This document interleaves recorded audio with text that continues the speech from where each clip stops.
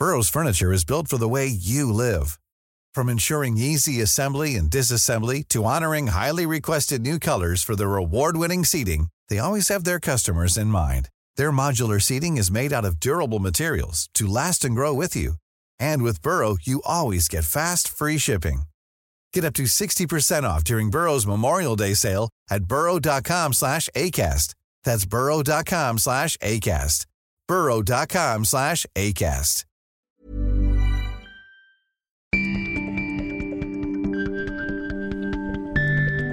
Hej och hjärtligt välkommen till Travel News Podcast. Mitt namn är Viggo Kavling och jag är chefredaktör på Travel News.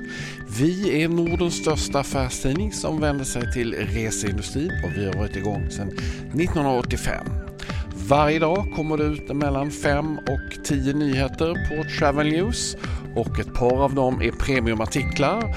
Och vill du ha djup kunskap om reseindustrin och tycker att det är viktigt att det finns en affärstidning, ja men då ska du förstås skaffa premium.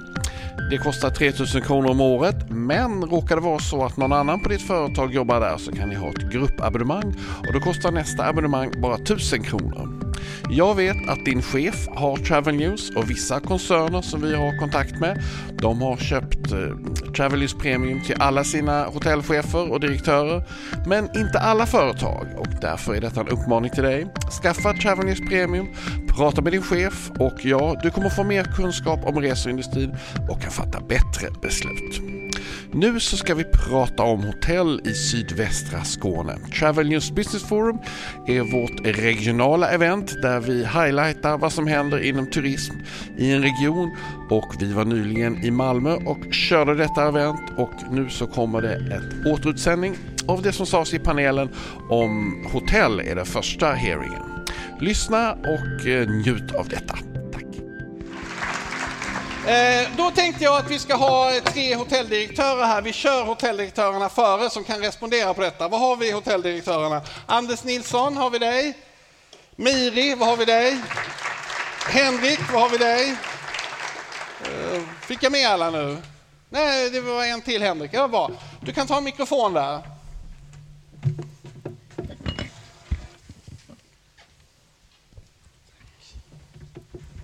Tjena Moss, kom in här. Hej. Hej.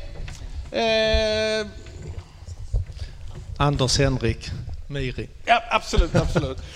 Du jobbar på S-Group, så ja, vi har 12 hotell i Norden, varav några i Skåne. Jag hörde nu att beläggningsgraden på dina hotell ska vara 100% budgeterat. Hur tänker ni?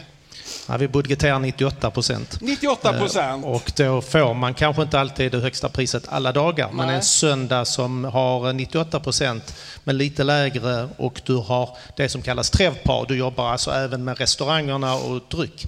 Då blir det intressant. Så trevpar är för mig viktigare än revpar. Och hur kom du fram till det? Ja, det är 2 saker. Den ena är att se på resultaträkningen. Affären blir bättre och den andra är att du har en personalprocent i dina anställda som är jämnt. Jag tror alla som sitter här vet det jobbiga med lägga schema och få glada medarbetare. Men när du vet ungefär hur mycket medarbetare du behöver hela tiden och alla de kan planera sitt liv, då, och man får vara lite snäll som du visade innan på bilderna. Det tror vi är en bra väg. Miri, blir du inspirerad när du hör Anders prata här eller vad är ditt spår så att säga? Nej men alltid, det är klart. Nej men jag representerar ju Clarion Sverige så att jag har ju liksom en liten bredd från både norr till söder och absolut revpar på vissa hotell, trevpar på vissa hotell. Så jag behöver ha lite balans på båda två för att jag ska få ihop helheten. Berätta, hur mår Strawberry-koncernen? Till början med, varför har ni bytt namn? Ja, Strawberry är ju våran moder och för att kunna bygga olika ben eller egentligen bedrifter eller organisationer så kan det vara bra att inte ha så specifikt namn som hotell. För då förknippas du bara med hotell om du ska skapa ett flygbolag eller du ska köpa upp andra företag eller så vidare. Så en liten anonymt, härligt namn som många gillar. Och sen är vi då Clarion och varumärkena under som då står såklart för hotellbenen. Så att det är överordnade, lite diffust, kunna växa. Och vi är det praktiska där vi står för hotellbenet och hospitality. Vad lärde ni av Choice som ni nu inte behöver? Nej, men jag tror inte det handlar om att vi inte behöver dem. Vi behöver dem och vi är med där med x antal tusen rum, fast vi pratar inte riktigt om det. Så vi är fortfarande med där och du kan använda poängen och du kan ta till dig de poängen hit också. Men vi vill stå lite på egna ben. Vi är tillräckligt starka nu och känner oss redo för att kunna utveckla den nordiska marknaden. Clarion här i Skåne och i Malmö, vi ser här att ni inte tjänar lika mycket pengar som i Stockholm. Går det, eller ska man acceptera faktum att hotellrummen i Stockholm är mer värda än de i Malmö? Jag tror det beror på vilka vi frågar här, om det är mina Malmödirektörer och annat kollegor, så vi tjänar nog lika mycket ibland också faktiskt. Det beror på lite, de har ju andra omkostnader i Stockholm också. Men ta din fråga igen, nu kommer jag av mig. Nej, vi skippar dig.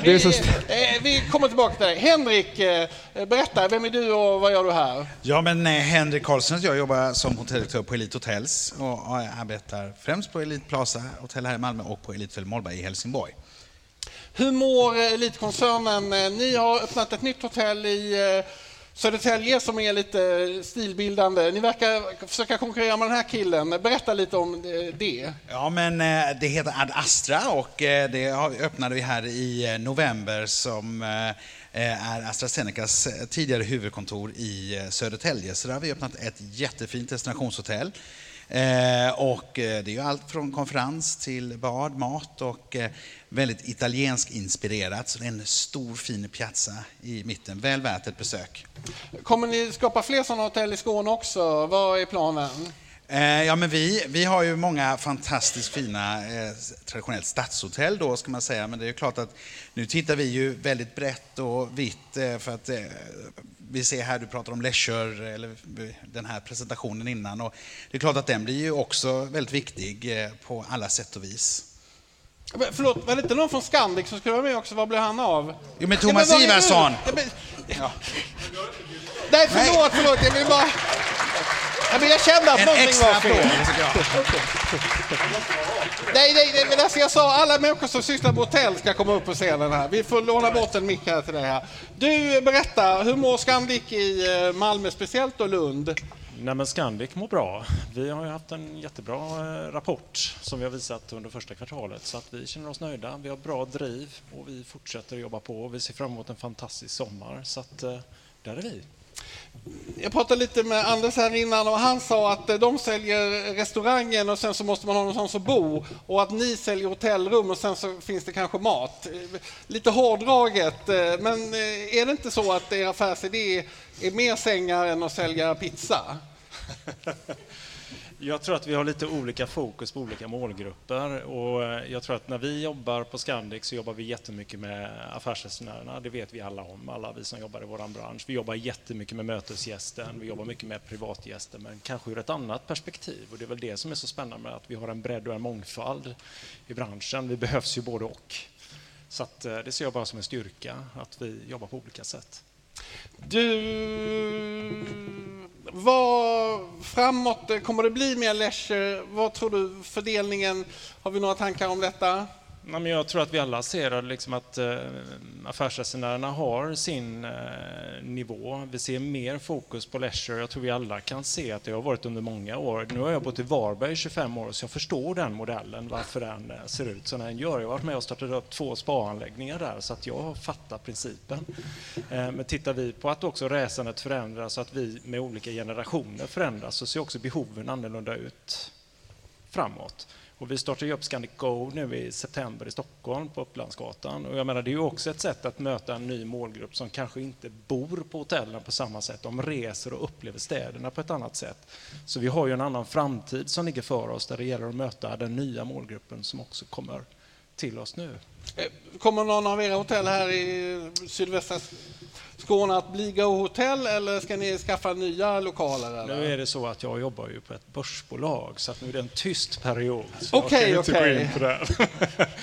Men om vi säger så här lite mer hypotetiskt, inom 5 år, hur många hotell har du då? Ja, det kan jag inte svara på. Nej, det vore orimligt att svara på. Men vi kommer definitivt ha ett Go-hotell i den här regionen. Det är jag helt övertygad om. Det kommer komma ett? Absolut. Alla vet kanske inte vad det är. Ska du bara förklara vad det är? Nej, men ett Scandic Go är ju ett mycket enklare typ av hotell på det sättet att det har inte samma typ av serviceinnehåll. Vi har inte det här som vi pratar om restauranger, vi har ingen barer, det finns ju mycket mer.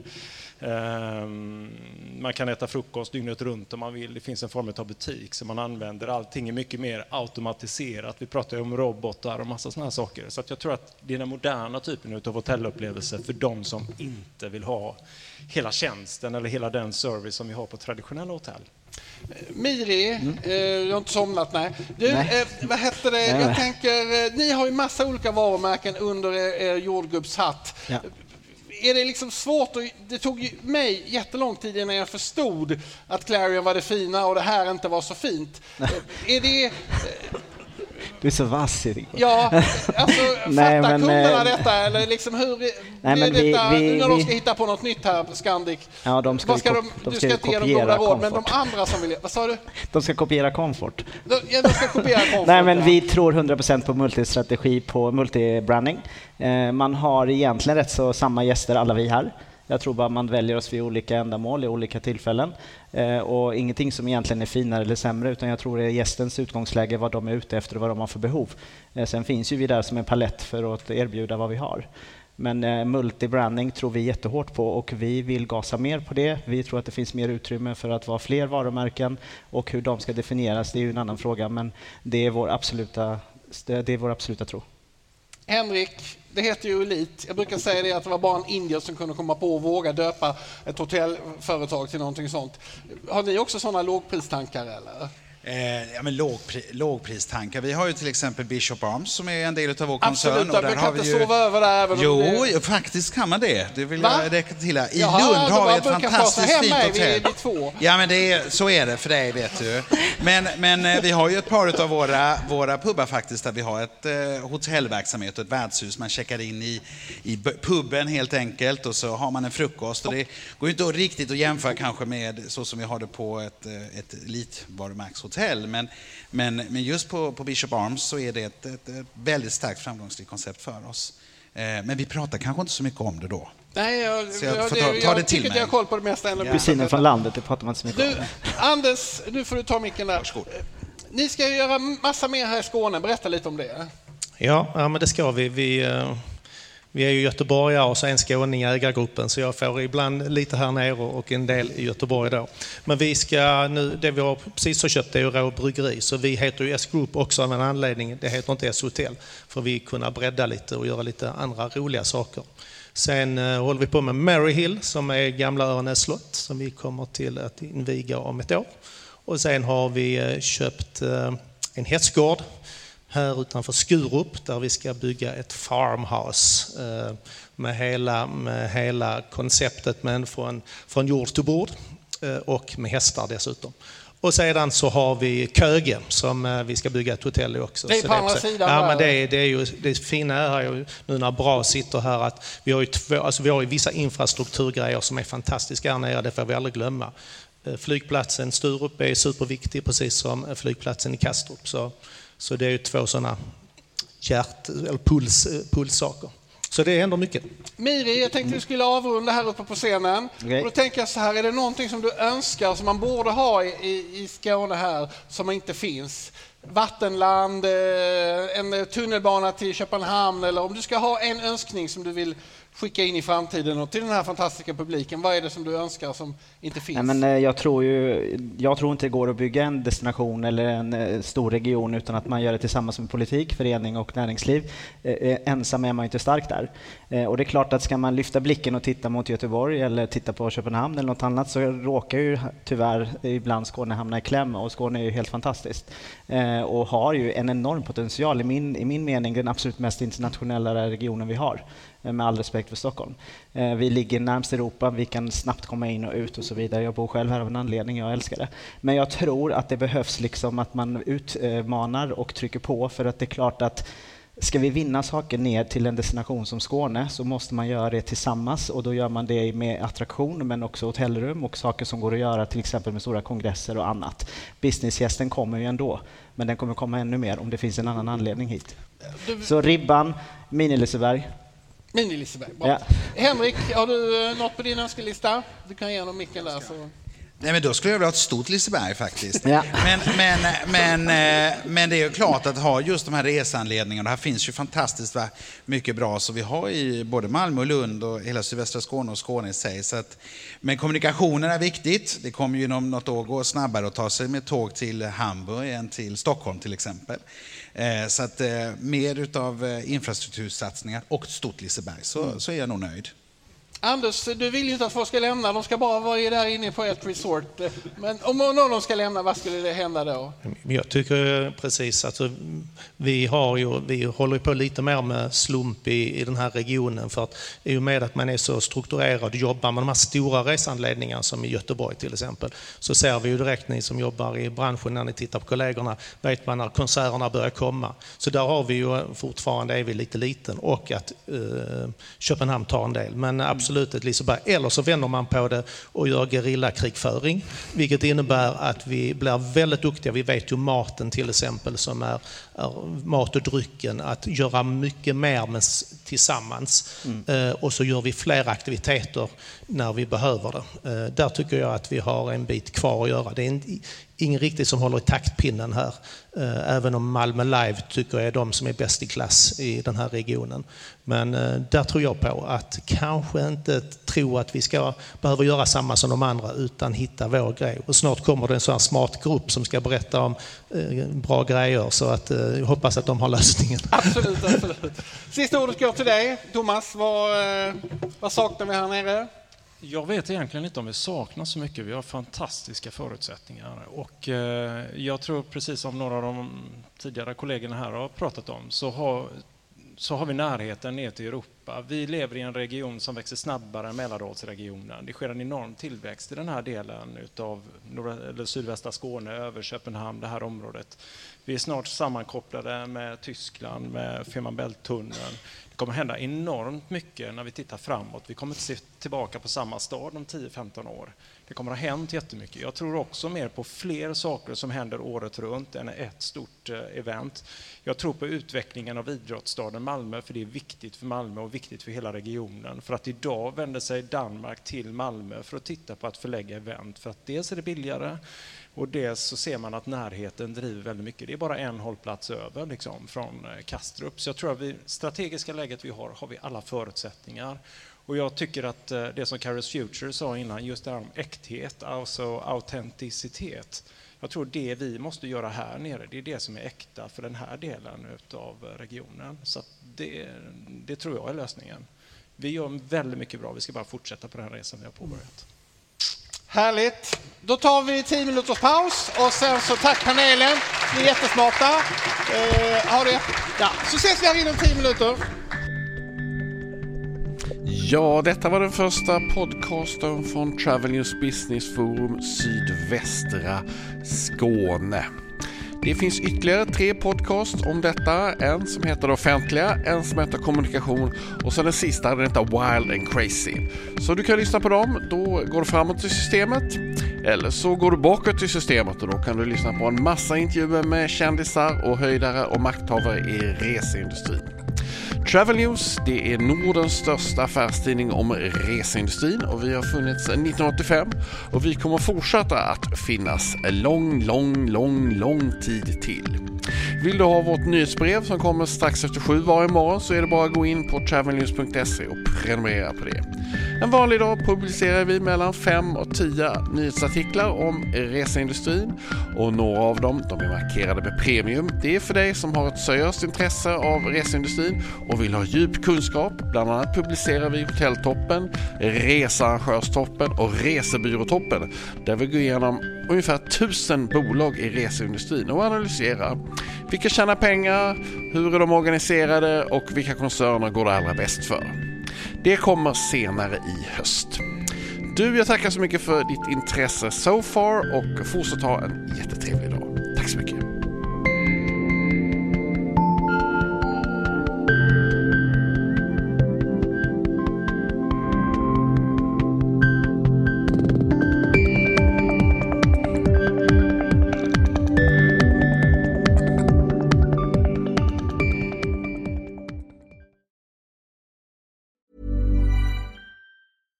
Hey, it's Paige DeSorbo from Giggly Squad. High quality fashion without the price tag. Say hello to Quince.